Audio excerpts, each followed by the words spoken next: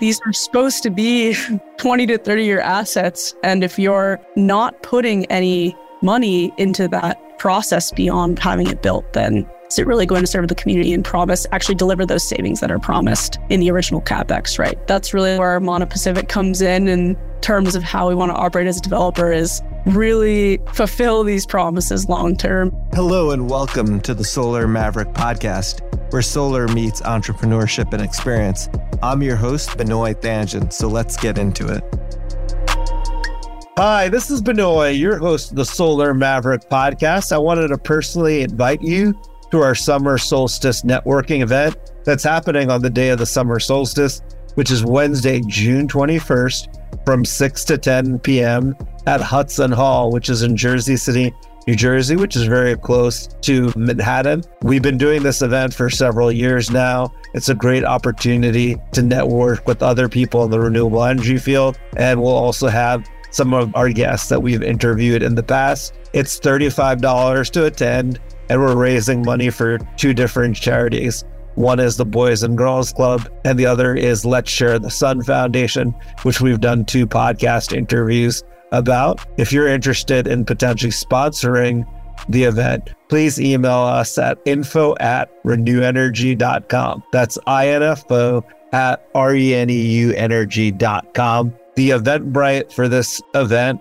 will be on the notes of the podcast. We look forward to seeing all of you there. They'll be here before you know it.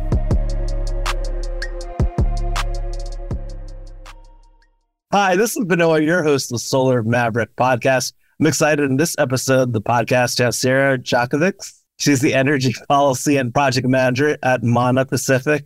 Sarah, welcome to the podcast. Thanks, Benoit. Happy to be here. Yeah, definitely. I'm happy to have you on the podcast. I think you could provide a lot of great insights on the work that you're doing and the exciting work that Mana is doing. It would be great if you could give like a brief introduction of what you do there. And most of what we've done on the podcast interviews interview a lot of developers about opportunities primarily in the Northeast Mid-Atlantic. So it'd be great to get your unique perspective because development's unique to the location that you're developing. And so it would really be great to hear your unique perspective. Awesome. Definitely agree. Developing in the Pacific is very different, I would imagine, from developing in New York and New Jersey in the Northeast. Mana Pacific, we are a renewable energy developer based in Maui, Hawaii. And so we develop projects of various sizes. We're technology agnostic, but most of our projects are solar and battery storage. So that's really my focus and expertise.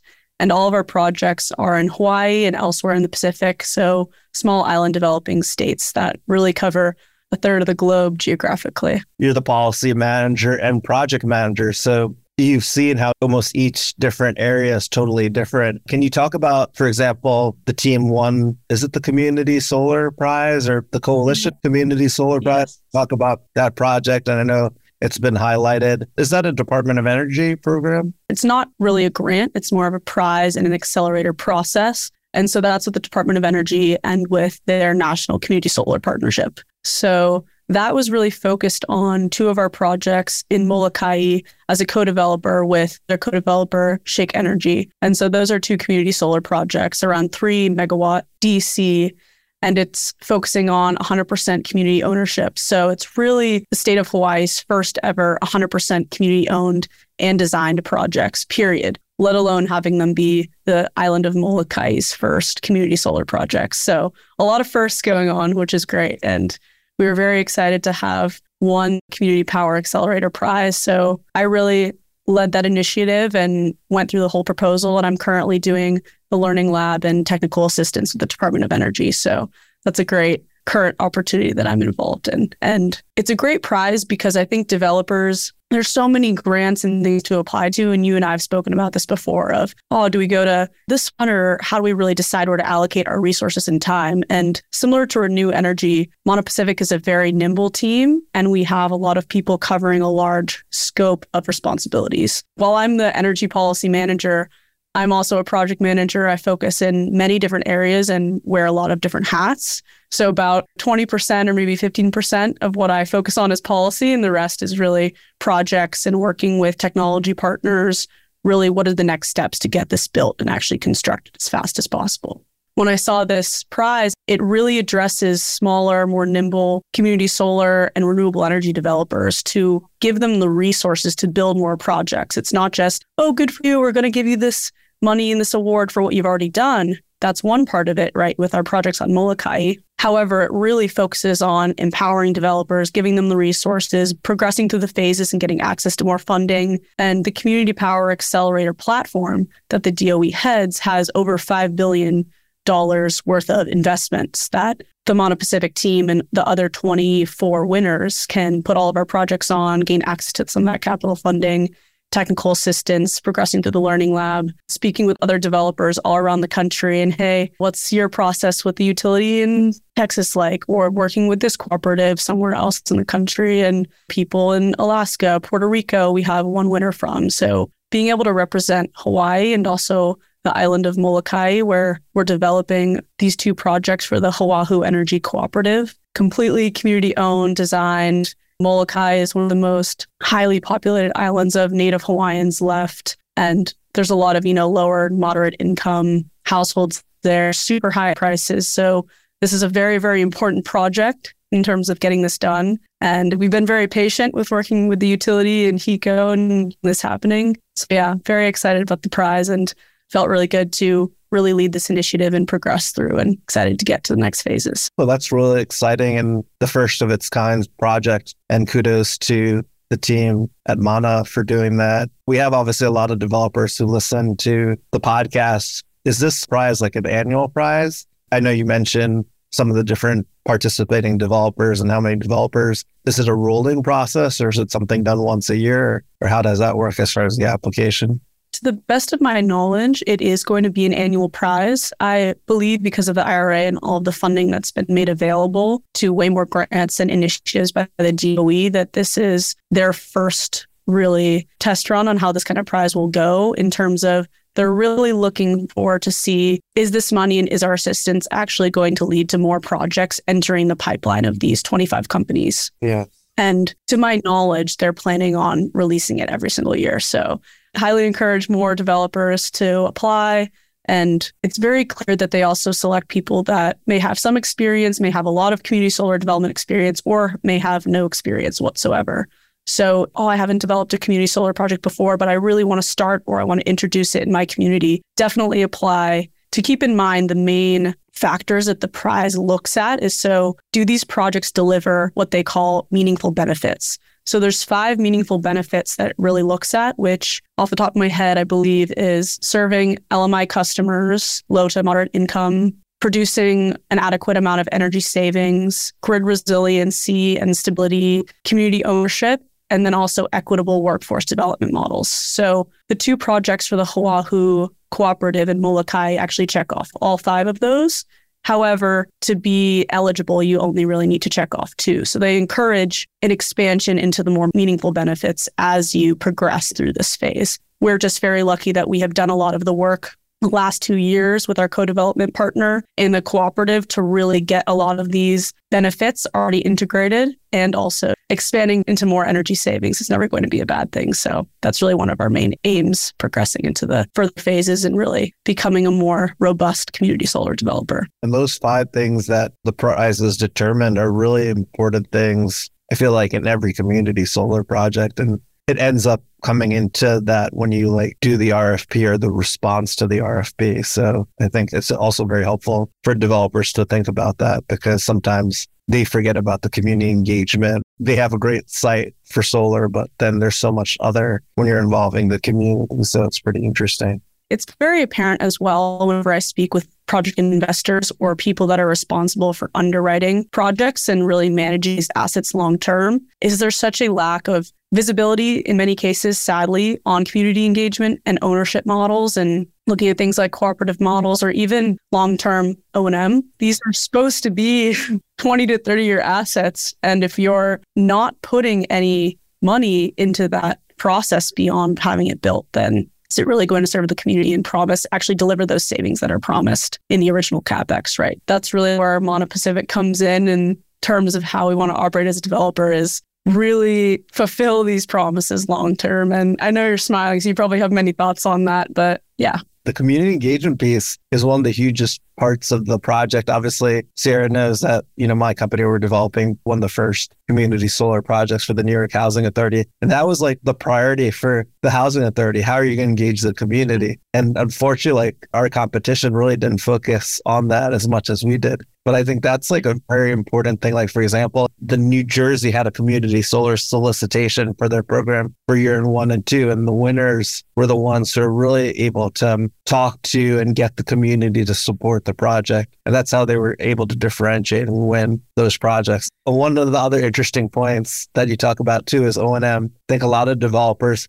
are focused on building the cheapest project so that they could get the highest development fee, but becomes very challenging sometimes for like an asset owner, whether they're buying a project, how to model it, depending on the equipment, and obviously what sort of O&M plan that they're going to have ongoing. I know O&M has become like a passion for you, talking to different people in the industry. Can you talk more into why O&M is so important when you're developing and building these projects? Congratulations on the community solar project, by the way. Very exciting project to see Renew Energy going into that space. Like you're saying, it's not something that most developers necessarily focus on. It's often treated wrongly as an afterthought of, oh, we'll get there once we're in this point in construction, or, oh, we'll figure it out with this contractor or this third-party operator, or that's the asset owner and manager's problem, not our problem, right? The ding-dong ditch development model is very popular, especially in the Pacific, unfortunately, because the markets are very spread out, very small.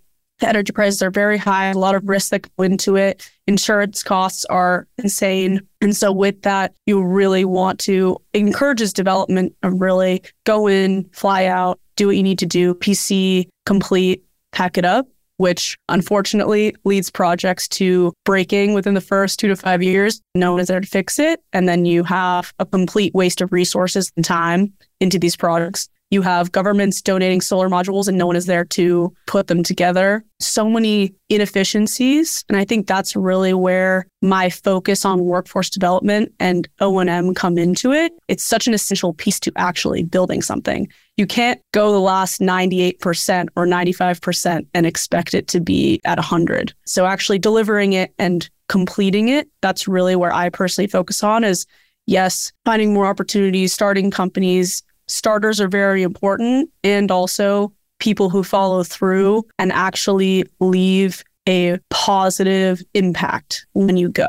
It's kind of the leave no trace, actually do what you promise. And that's something that's very important in the Pacific, especially, is if you promise and overpromise on the beginning and you get the RFP, you go to tender, you start building the project, you get the modules, you try to go cheap, and then you build a project and it starts underperforming or it breaks and no one is there and you didn't train anyone and you didn't employ the local community at all and it had no community buy-in, you're not going to have a very good reputation, particularly in the Pacific where they're used to countries and companies and people coming in and taking or trying to make money and profit off of their local resources and then leaving. The Kingdom of Tonga, which is one area where we work in, is the only Pacific Island country that hasn't been colonized. And so energy in that aspect is so important because their prices are so high. Right here, we pay maybe 15 cents. Hawaii's maybe 30 cents, 40 cents. In the Pacific Islands, you can have above $1.10 for 1 kilowatt hour, which is crazy. When you search up highest electricity prices in the world, they don't even list it. They list, I believe, some Scandinavian country, maybe it was Denmark, that maybe has closer to 60 cents or 50 cents. So it's very, unfortunately, invisible. And I think all of the climate impacts now are giving more visibility to the Pacific, but it really is no joke. And whenever I travel there and meet people who live there and their livelihoods depend on having energy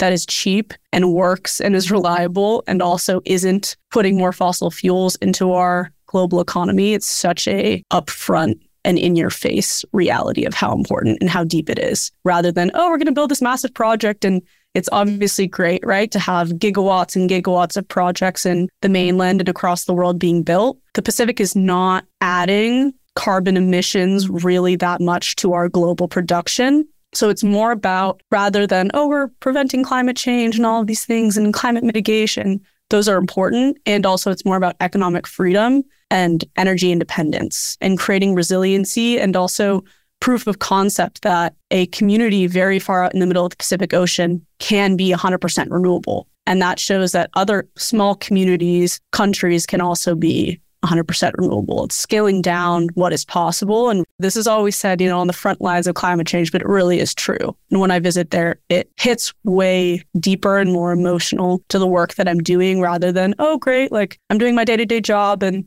this project may or may not get built. I really do care so much in the O&M and the final outcome and the long-term maintenance and operation because it hasn't been paid attention to, and it really is dire. It is a make or break situation. If you build a project, you have to make sure that it's going to run. Otherwise, it's, yes, maybe your savings and whoever's owning the project is getting screwed over, but you're really screwing over the community, which for me is definitely not in my scope of what I want to be doing and adding to. So, yeah. There's so many points that you hit on, and I agree with you about that. Reputation is so huge. I mean, the industry is actually relatively small if you really think about it. So people talk, obviously, and it's about doing things the right way and helping the community. And that was really great. And obviously with energy prices so high, it really impacts the economics for that population in any way that you could help minimize or give them the freedom and have localized energy instead of importing a lot of energy to the islands. That's huge. Mm-hmm.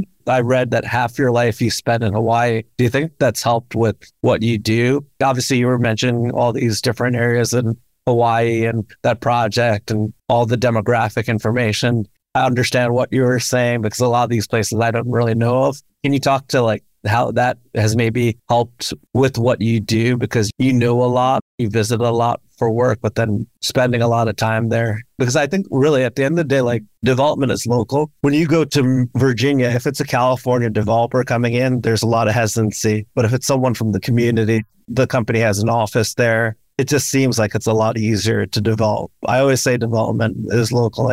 You have to have a presence there to be able to succeed. No, I for sure agree. And to talk on the Hawaii piece, due to growing up in the Bay Area and all of our family businesses being based there, it ended up being a part-time living situation. So since I believe 7 years old, going to Hawaii very frequently and spending time there and very much integrating into what it would be like to live on an island. And Hawaii is very remote. I know we associate it as being a part of the U.S., right? But it was really part of the U.S. not very long ago. And its story, that's a whole other thought bubble we can go into. But especially living on a coastline, seeing the change of the beaches, of sea level rise, houses are falling into the water that were not falling into the water 10 years ago that I could see with my own eyes, and having people leave and move off island because of concerns, or houses being sold, and big hotels going up and people going, oh, woo, vacation, it's a great place to go to be a tourist. Yes, they're beautiful places. And if we're not protecting that natural beauty and if we're not respecting it and really reminding ourselves, okay, who is this for, right? I'm not a Pacific Islander. I'm from California, right? So that is something that I am very aware of. And even though, yes, I do have experience living in an island and understanding a little bit of what that would be like, I have no idea what it's like to live in a developing nation, small island developing state in the middle of the Pacific with very minimal resources. Entering these spaces as a developer, that's why I also decided to work for Moana Pacific, is because our view, it's not just about inclusivity, but it's about being led by what the needs are and being more of a listener and a learner always. Not, oh, hey, we know what's best for you. I know what technology that you need to solve your problem. It's very much entering that space, listening, really just opening our eyes up to what the situation is and what people want and what people's views are, and having that guide the process of development. And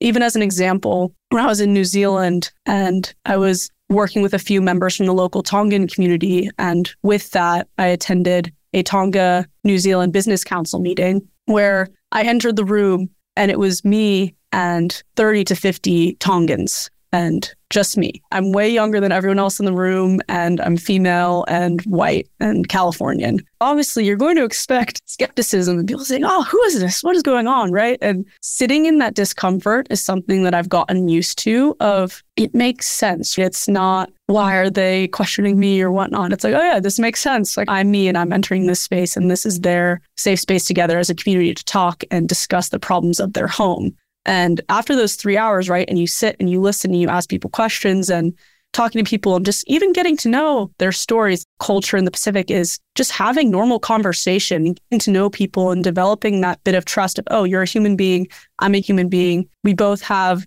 needs and this is the situation that you're facing. When you are coming with a genuine intention, people can read that. And that type of discomfort goes away because you realize, okay, we're on the same page here, even if there's something that I'll never be able to understand about living in that type of an environment. And with that dire of a situation, I still know in my heart that I'm here to help and that I'm here to be a learner and they're guiding the conversation rather than me saying, this is me and this is what I'm doing. And, I'm 23 and I know everything, right? That's not how I feel. So hopefully that answered your inquiry there. Yeah, that answered my inquiry. I mean, I think to be successful in life, you have to be transparent, obviously no ego, listen, especially if the things that you're doing requires a custom solution. If you come in as a young person or even older and act like you know everything, it'll immediately turn people off. And the best way people could tell, especially in person, when you're really genuinely trying to learn. And so what you said is true.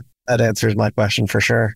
Awesome. As another example of really working to solve the kind of problems that are very deep and multifaceted with something like workforce development, as an example, that's something that in the Kingdom of Tonga especially is a huge issue and elsewhere in the Pacific, where I've talked to the UN ambassador saying that maybe we'll hire someone that's a floating O&M person going around and helping maintain these solar projects, but we don't really know how to solve this complex of a problem because there are people leaving these places. There are people ages 16, 17, 18, 20 and above going from Tonga to New Zealand to pick fruit for next to nothing and sending that money home in remittances to Tonga, which makes up almost 40% of the nation's GDP. So imagine if they were able to work at home as renewable energy installers, operators, designers, engineers, and travel around the region working in those jobs, the kind of money that would be sent back and made in Tonga or in other Pacific Island nations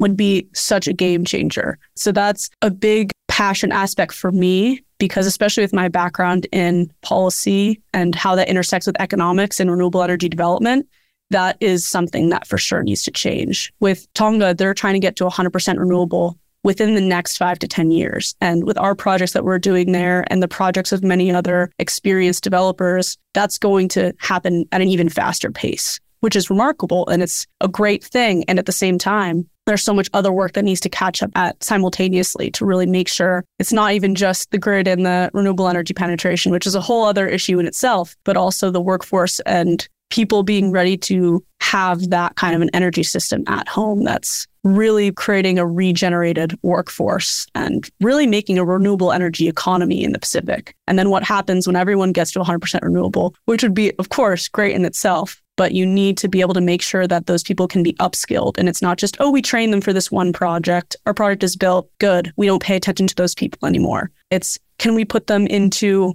roofing jobs or other construction jobs, if they're a rooftop installer, and have them work on other things or in other industries. And that's something that I'm in close conversations with the government in New Zealand and their local solar industry, how to really make this supporting other nations, right? It's not just these isolated communities with these problems, but move the workforce around in a way that supports what needs to happen at home primarily first, not just, okay, we have all these people and we need to figure it out and not help each other. A bit of a side tangent.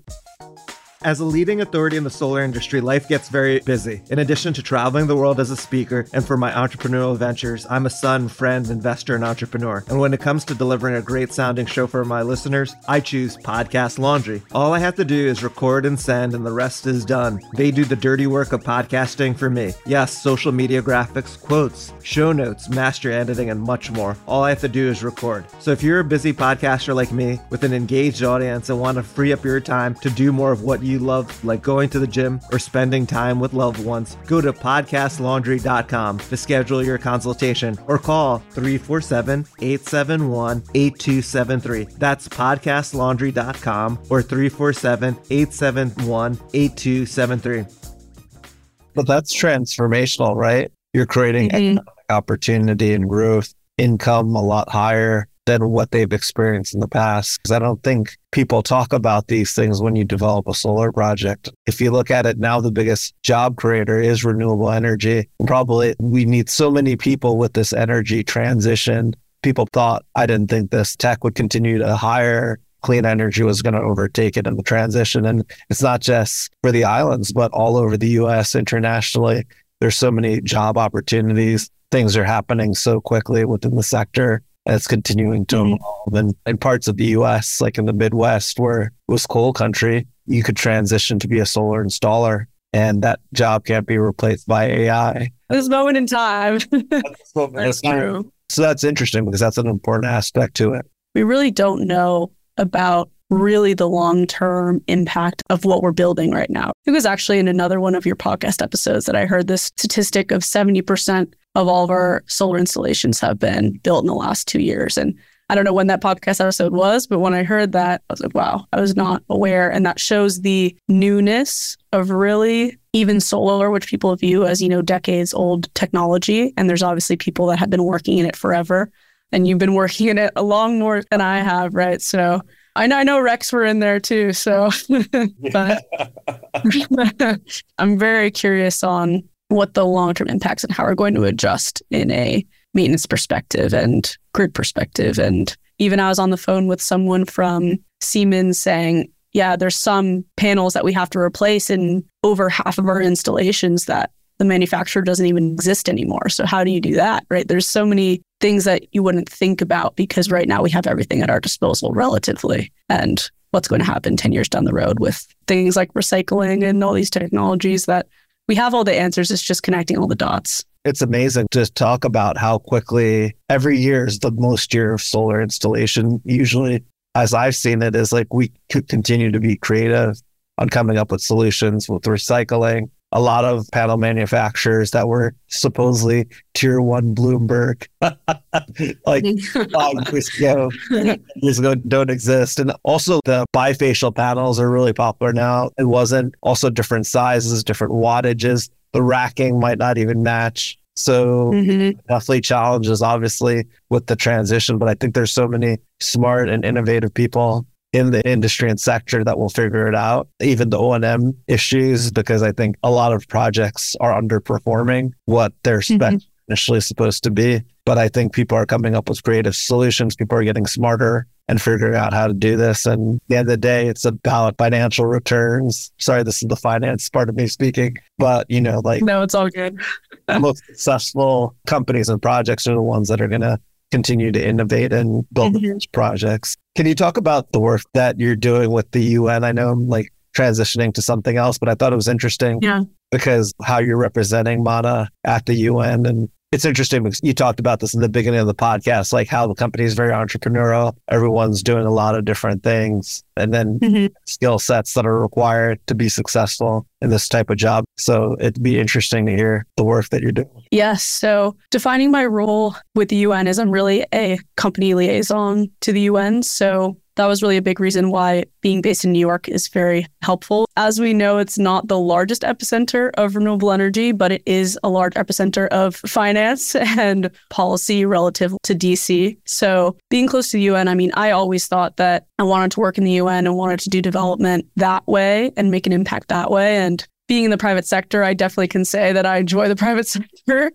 So my role at the UN particularly is I coordinate quite a bit with some of the UN ambassadors to a few of the Pacific Island countries that we work in. And frankly, they have a lot of projects on their plate and a lot of initiatives on their plate, and they're doing diplomacy at the same time. And the UN does not have as many resources as it's perceived to have. So really creating that line of communication, which is very weak, honestly, within the UN and the private sector, of what projects are you working on? How can we assist each other? How can we find creative solution financing, blended finance models? Because the main ways to get funded by the UN for a project would be through the GEF, which is the Global Environment Fund, or the GCF, the Green Climate Fund.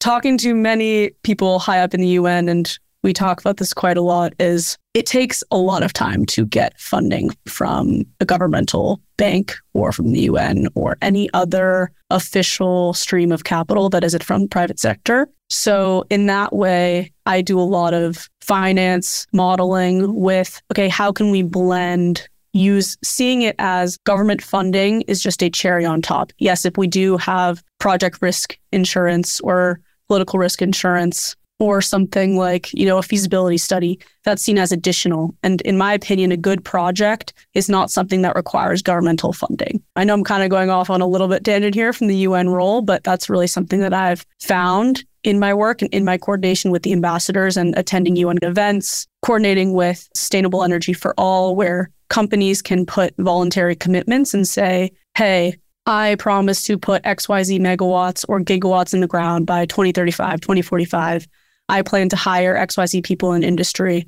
That way you can really see what other companies are doing, have visibility with the UN, have context, have conversation. To be clear, there aren't many ways to really engage with the UN in a way other than saying, hey, this is what we're doing. This is what you're doing. Let's talk at conferences. It's a lot of discussion, which is needed. However, the actual implementation of solutions, it's at a slower pace than I personally like to work at. And that's why being in the private sector and being a liaison, a middle person in between, but primarily being hired by the private sector, right? Mono Pacific, I work for them. I represent our interests. I am not a diplomat. I'm not a policy person. I, in that way, coordinate and utilize the policy tools available through the UN in New York. And we are very fortunate to partner with some UN accredited NGOs and other NGOs like Blue Planet Alliance, where we all attend those kind of events together and we represent similar interests. But we are not an NGO and we don't operate that same conversational speed. And it's more about implementing as an implementation partner rather than being an advocacy partner for many of these projects. I mean, as you know, we are a developer. So with you being in charge of development, I know you know what the implementation takes. Definitely. It's a lot of work and we could go into that and that could be a whole podcast in itself. I think what's unique to what you said is I think people think that the UN has a lot of resources, but I think it's great that you're helping or being a liaison because I think you could provide a lot of helpful information so that they could come up with initiatives or policies on that and other developers in the industry. And that makes total sense. It's interesting, the work that you're doing, and I appreciate you doing it because the more people that we could educate with the proper bringing real world experience into how things get developed into the public sector or into like the UN, I think is really helpful. And it's something that we all have to do. And I've spent a lot of time actually working with different government officials on the IRA and now interpretation of the IRA, that DOE call about the 10% adder for community engagement. So it's very important. And I agree with you. I can't wait for a time when solar doesn't need incentives. A lot of people know that all energy assets in the US do get incentives. Solar, it's been challenging because the incentives have been not long-term. So it's been creating what people call a solar coaster. Hopefully the IRA is going to be a 10-year incentive. And solar, no matter what people say, is the cheapest source of electricity in the United States. So excited about the future. We need a lot of like young people to take the mantle and push the renewable energy transition forward. I'm really excited. You're relatively young and you're very passionate about it. I think it's interesting too, how we met. And then what really impressed me was the initiative. Anything that I told you, you would take the initiative and go even further than what I thought you would be. So we met Sierra, just to let everyone know, Renew Energy has a summer solstice and a holiday party. And I just only met Sierra this past December at our holiday party. And you met a lot of great people. I don't know if you want to talk about the event, because we're having our summer solstice event coming up. This interview will be aired before that, which is the actual summer solstice, which will be Wednesday, June 21st, 2023, which we'll have on the link of the podcast. But how did you find out about the event? I think there was about 120 renewable energy professionals. So I think someone, I guess, relatively new to the New York renewable energy scene is a great way of meeting a lot of people. So it would be great to kind of get your perspective, some of the things that we obviously talked about in the pre-interview, which I think is really important for people to know. When I first got to New York and moved here, I just knew that, all right, I want to hit the ground running and I need to meet people. And of course, a part of that is I spent days going through all of the renewable energy events available in New York that existed. And to my surprise, there really weren't that many. And a lot of them were these kind of expensive webinars that you go online and you do, okay, learn solar 101 and whatnot. And immediately the Renew Energy event caught my eye. And it was really the first one I attended since being in New York. And oh, that sounds fun. Holiday drinks and professionals. And I'll go to Jersey City for that. That sounds great. And so it was really wonderful to be able to meet you and, meet people like Jesse, and through that talk to people like Amanda, and really see, okay, this is a lot smaller than I thought. And of course, in New York, I would say most of people I know work in finance and in that world of consulting. I really haven't met another person working in renewable energy here my age, except for people in the carbon credit world and space. So it was a really wonderful event and very fun, and networking, whether it's networking, meeting mentors, making friends, making connections, reading a great book in the case of meeting you and having that connection. So well, I think what's interesting about that was just, you mentioned like Amanda Bybee. I think you're talking, she's the head of the O&M cooperative. She was actually on the podcast. When I met with her afterwards, she was talking about her passion for O&M. So I said, oh, you should listen to the podcast interview with Amanda. And you and Amanda had a great conversation. And when you talked to her, and the interesting thing too was you met Jesse Waters at the event, who has an O&M company. Him and I used to work together at Vanguard Energy Partners, which is an interesting thing, which I don't think I told you, was he was the one who suggested that I interview Amanda on the podcast. You, I guess, were shadowing him like one day on the field, and then you met with Jersey City that I mentioned about Amanda. And the next suggestion I had was to read a book about development. We'll have in the notes of the podcast. It's basically a solar project development book, like the 101. Yeah. Do you remember the exact name of the book? I believe it's just called Development in the Solar Industry. I have the cover floating in my mind's eye right now, so I believe that's the name. I'll have it in the notes of the books because the authors still receive royalties on it. So Albie was joking. Yes. Thank you for telling people about the book, because, I'll get some royalties. Yes. Kudos. Exactly.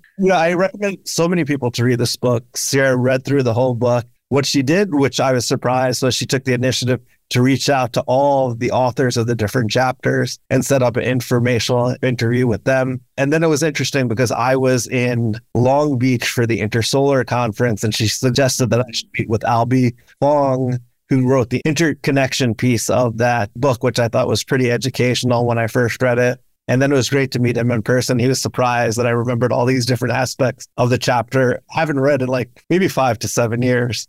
By the way, some people come up to me about the podcast. Hey, I listened to episode 29 and the 30th minute he talked about this. Do you remember it? I could kind of relate with what he was saying, which was pretty funny. And then he's with the marketing company that has an innovative solution. So Sierra thought it was helpful for me. So it's interesting because I think really how to differentiate yourself is doing these extra things that most people wouldn't do. Reading the book, getting into the details, networking, both informational and then face-to-face. The solar industry, you'd be surprised. I mean, now I've been in the industry, I can't believe it, 15 years. And 15 years ago, I was telling everyone solar is going to be so old, Benoit.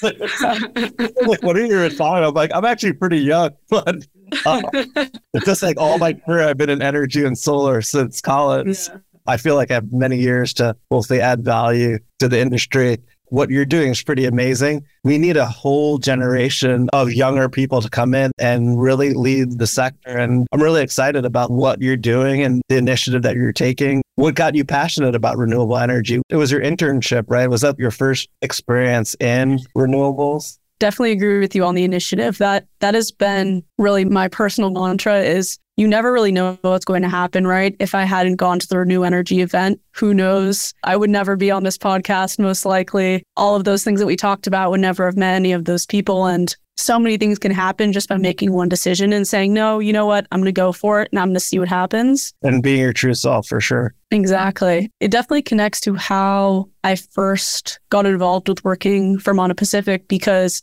it was during COVID. And so my background is in policy. So I was an international relations major at UC Berkeley. And I knew that climate change was really my issue of choice. I grew up primarily in the outdoors, very, very active person, very connected when I'm outside and I'm doing something outside. And that's really when I feel the most at peace. And so protecting that is something I feel very close to and very passionate about. And I knew that climate was something that I wanted to address, but I didn't specifically know that it was energy, right? I hadn't really thought about which avenue I was going to go at. I actually had this, policy internship lined up in DC. It wasn't really something that I really cared about. COVID happened and all the internships got stripped away. And so during it, I was like, I'm just going to find and look at and get on the phone with people in companies that I really do want to work at. And so primarily, a lot of them ended up being solar companies. I had invested quite a bit and done a lot of research on companies like Enphase and other things. And I was like, I really should learn more about this in the technical aspects, not just rooftop, but large scale renewable energy.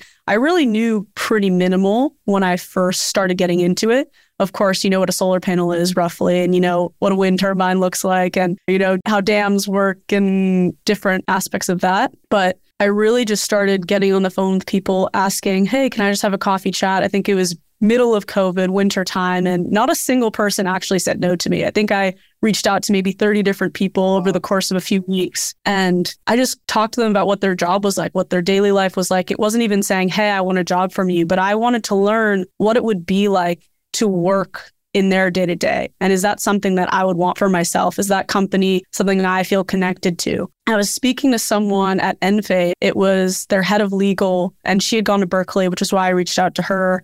She connected me to their head of policy, who had worked with my current CEO at Canadian Solar, because we had been talking about how I grew up part-time in Hawaii. And he said, oh, this company, Mono Pacific, is doing really cool stuff in Hawaii. You should talk to them. Then met Joe, my current CEO, interviewed with the whole team. We clicked immediately. You know, I was really their first official intern. Everyone else had been the founding team and people they had hired right out of college into full-time roles. So they took a chance on me and it worked out, to say the least. So was an intern briefly during COVID. I actually lived in Maui for quite a while working in person. And then my whole senior year, I worked as a full-time employee while doing school and finishing my degree. And upon graduation, I moved to New York and my role got updated and upgraded. And now I'm, of course, working full-time, even though I've really been full-time for the past 2 years or year and a half or whatever it is at this point. Oh, that's an amazing story. And that's great to hear. When you're speaking about it, you could hear your passion for it. And it's great. There's so many people who are passionate about climate change, slowing or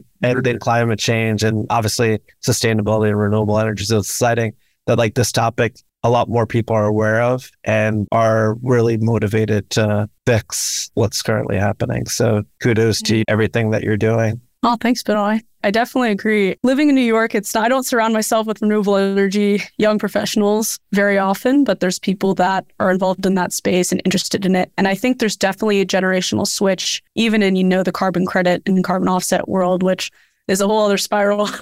But there's definitely a difference between people that fell into it because it could be profitable and people that actually care about sustainability and do want to make sure, okay, wait, let's make sure that these are actually doing something and figuring out the additionality problem. And with ESG and calling it out on the suspicious parts of ESG. And I think our generation is a bit more becoming more conscious on, okay, wait, is this actually doing what it's promising to do? And that's really the main thing I care about, is delivering and maintaining integrity. That's really the biggest thing in any industry, like you're saying. People know each other and you recommend each other, and you wouldn't put your neck out for people that you don't believe have integrity and will actually deliver. So the younger generation's really pushing on things to make sure that it's real change is happening, which I could go into a lot of detail, but that's for another podcast. Obviously, the Solar Maverick podcast is about entrepreneurship. You're an entrepreneur. It's amazing to hear like your story. And one of the things that I believe, we talked about this, like informational interviews, networking, reading is obviously great ways of learning. Obviously, job experience, doing the development. You mentioned that you read a lot. I read a lot. Be interesting if you have any book suggestions. You should actually start a Solar Maverick book club. It's just I've been too busy developing projects. Yes.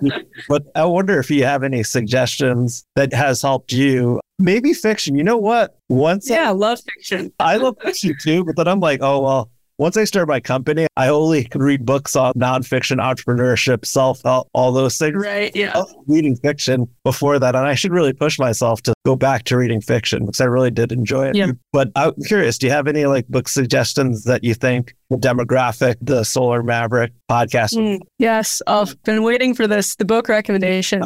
In terms of book suggestions, one that really opened up my mind and view of things. It's called The Sovereignty of Good by Iris Murdoch. And she's a female philosopher, and it really focuses on how do we actually question and live with integrity, live with something like humility. It breaks down pride. It really breaks down a lot of these personality and philosophical questions in a way that how do we actually do this in real life? It has a lot of very interesting questions about nature and our connection with art, humility and spirituality and whatnot. It's a very interesting philosophy book. I haven't read a philosophy book like that before. And it's one that's a bit more digestible. It's really short. It's not a long length for people that want to read that. It definitely was one of my favorites. And another one that's a bit more fun and on a less serious note, it's called How Soccer Explains the World. And it's by Franklin Foer. It should be called How Football Explains the World, but it breaks down pretty much all of the soccer teams and the global evolution of the sport and how it connects to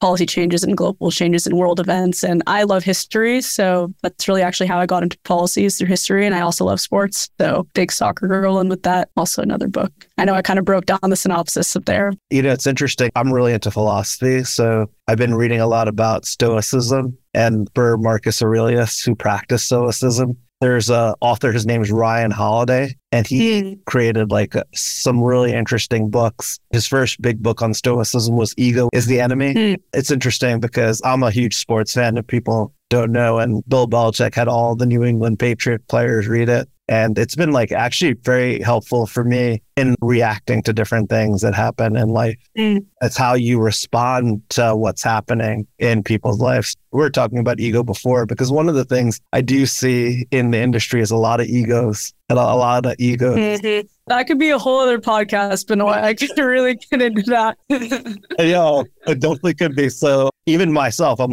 let me separate myself from the situation. Let me not have an ego toward it. Let me look at it rationally, and then let's find out the best way to do it. Because unfortunately, sometimes it's hard not to get your emotions in certain situations. So. Very attached. Yeah. Respond, not react. A great little phrase there. And building off on that, one concept that also really helped me in my own personal development is learning about what humility actually is. And I'll never forget really realizing that humility isn't about underplaying and overplaying yourself, are two sides of the same coin. It's inaccurate. It's not a clear view of how you yourself show up in the world. And so having real humility is seeing yourself clearly, seeing your strengths clearly, seeing your weaknesses clearly, being able to have a still mirror, if you will, or a still lake of how you show up, especially as, a young woman too. I think there's a lot of pressure of, am I coming off to this or to that, or not enough this or not enough that, and really realizing, you know what, see myself clearly as I am. This is my intention. This is really know thyself. And realizing that is humility, right? Is to be able to own your own strengths, own your weaknesses, own who you are.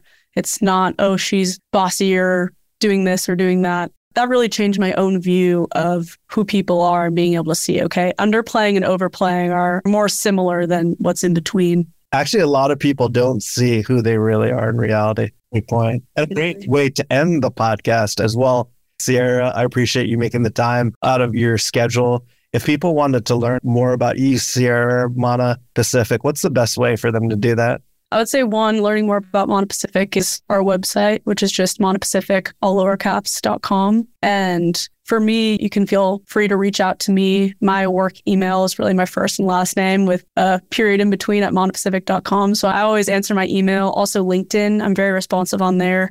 I don't have social media really, so LinkedIn is actually the closest thing I have to it. But it's good because I have a lot of time to answer emails. So yeah, I would say those are the best avenues. Great. Well, this has been a great episode of the podcast. Thank you again, Sarah, for being on today. Awesome. Thanks, Benoit. It was great to talk. Definitely. You did a great job. Thank you. Thanks for listening to the Solar Maverick Podcast. The Solar Maverick Podcast is brought to you by Renew Energy. We're a solar development and consulting firm. If you believe that this podcast is adding value to you, please give us a 5-star review and share with those that you think could benefit from this information. Please email all questions, suggestions, and feedback to info@renewenergy.com. That's info@reneuenergy.com. The Solar Maverick Podcast is produced by Podcast Laundry and executive produced by Benoit Thanjan and Kevin Y. Brown.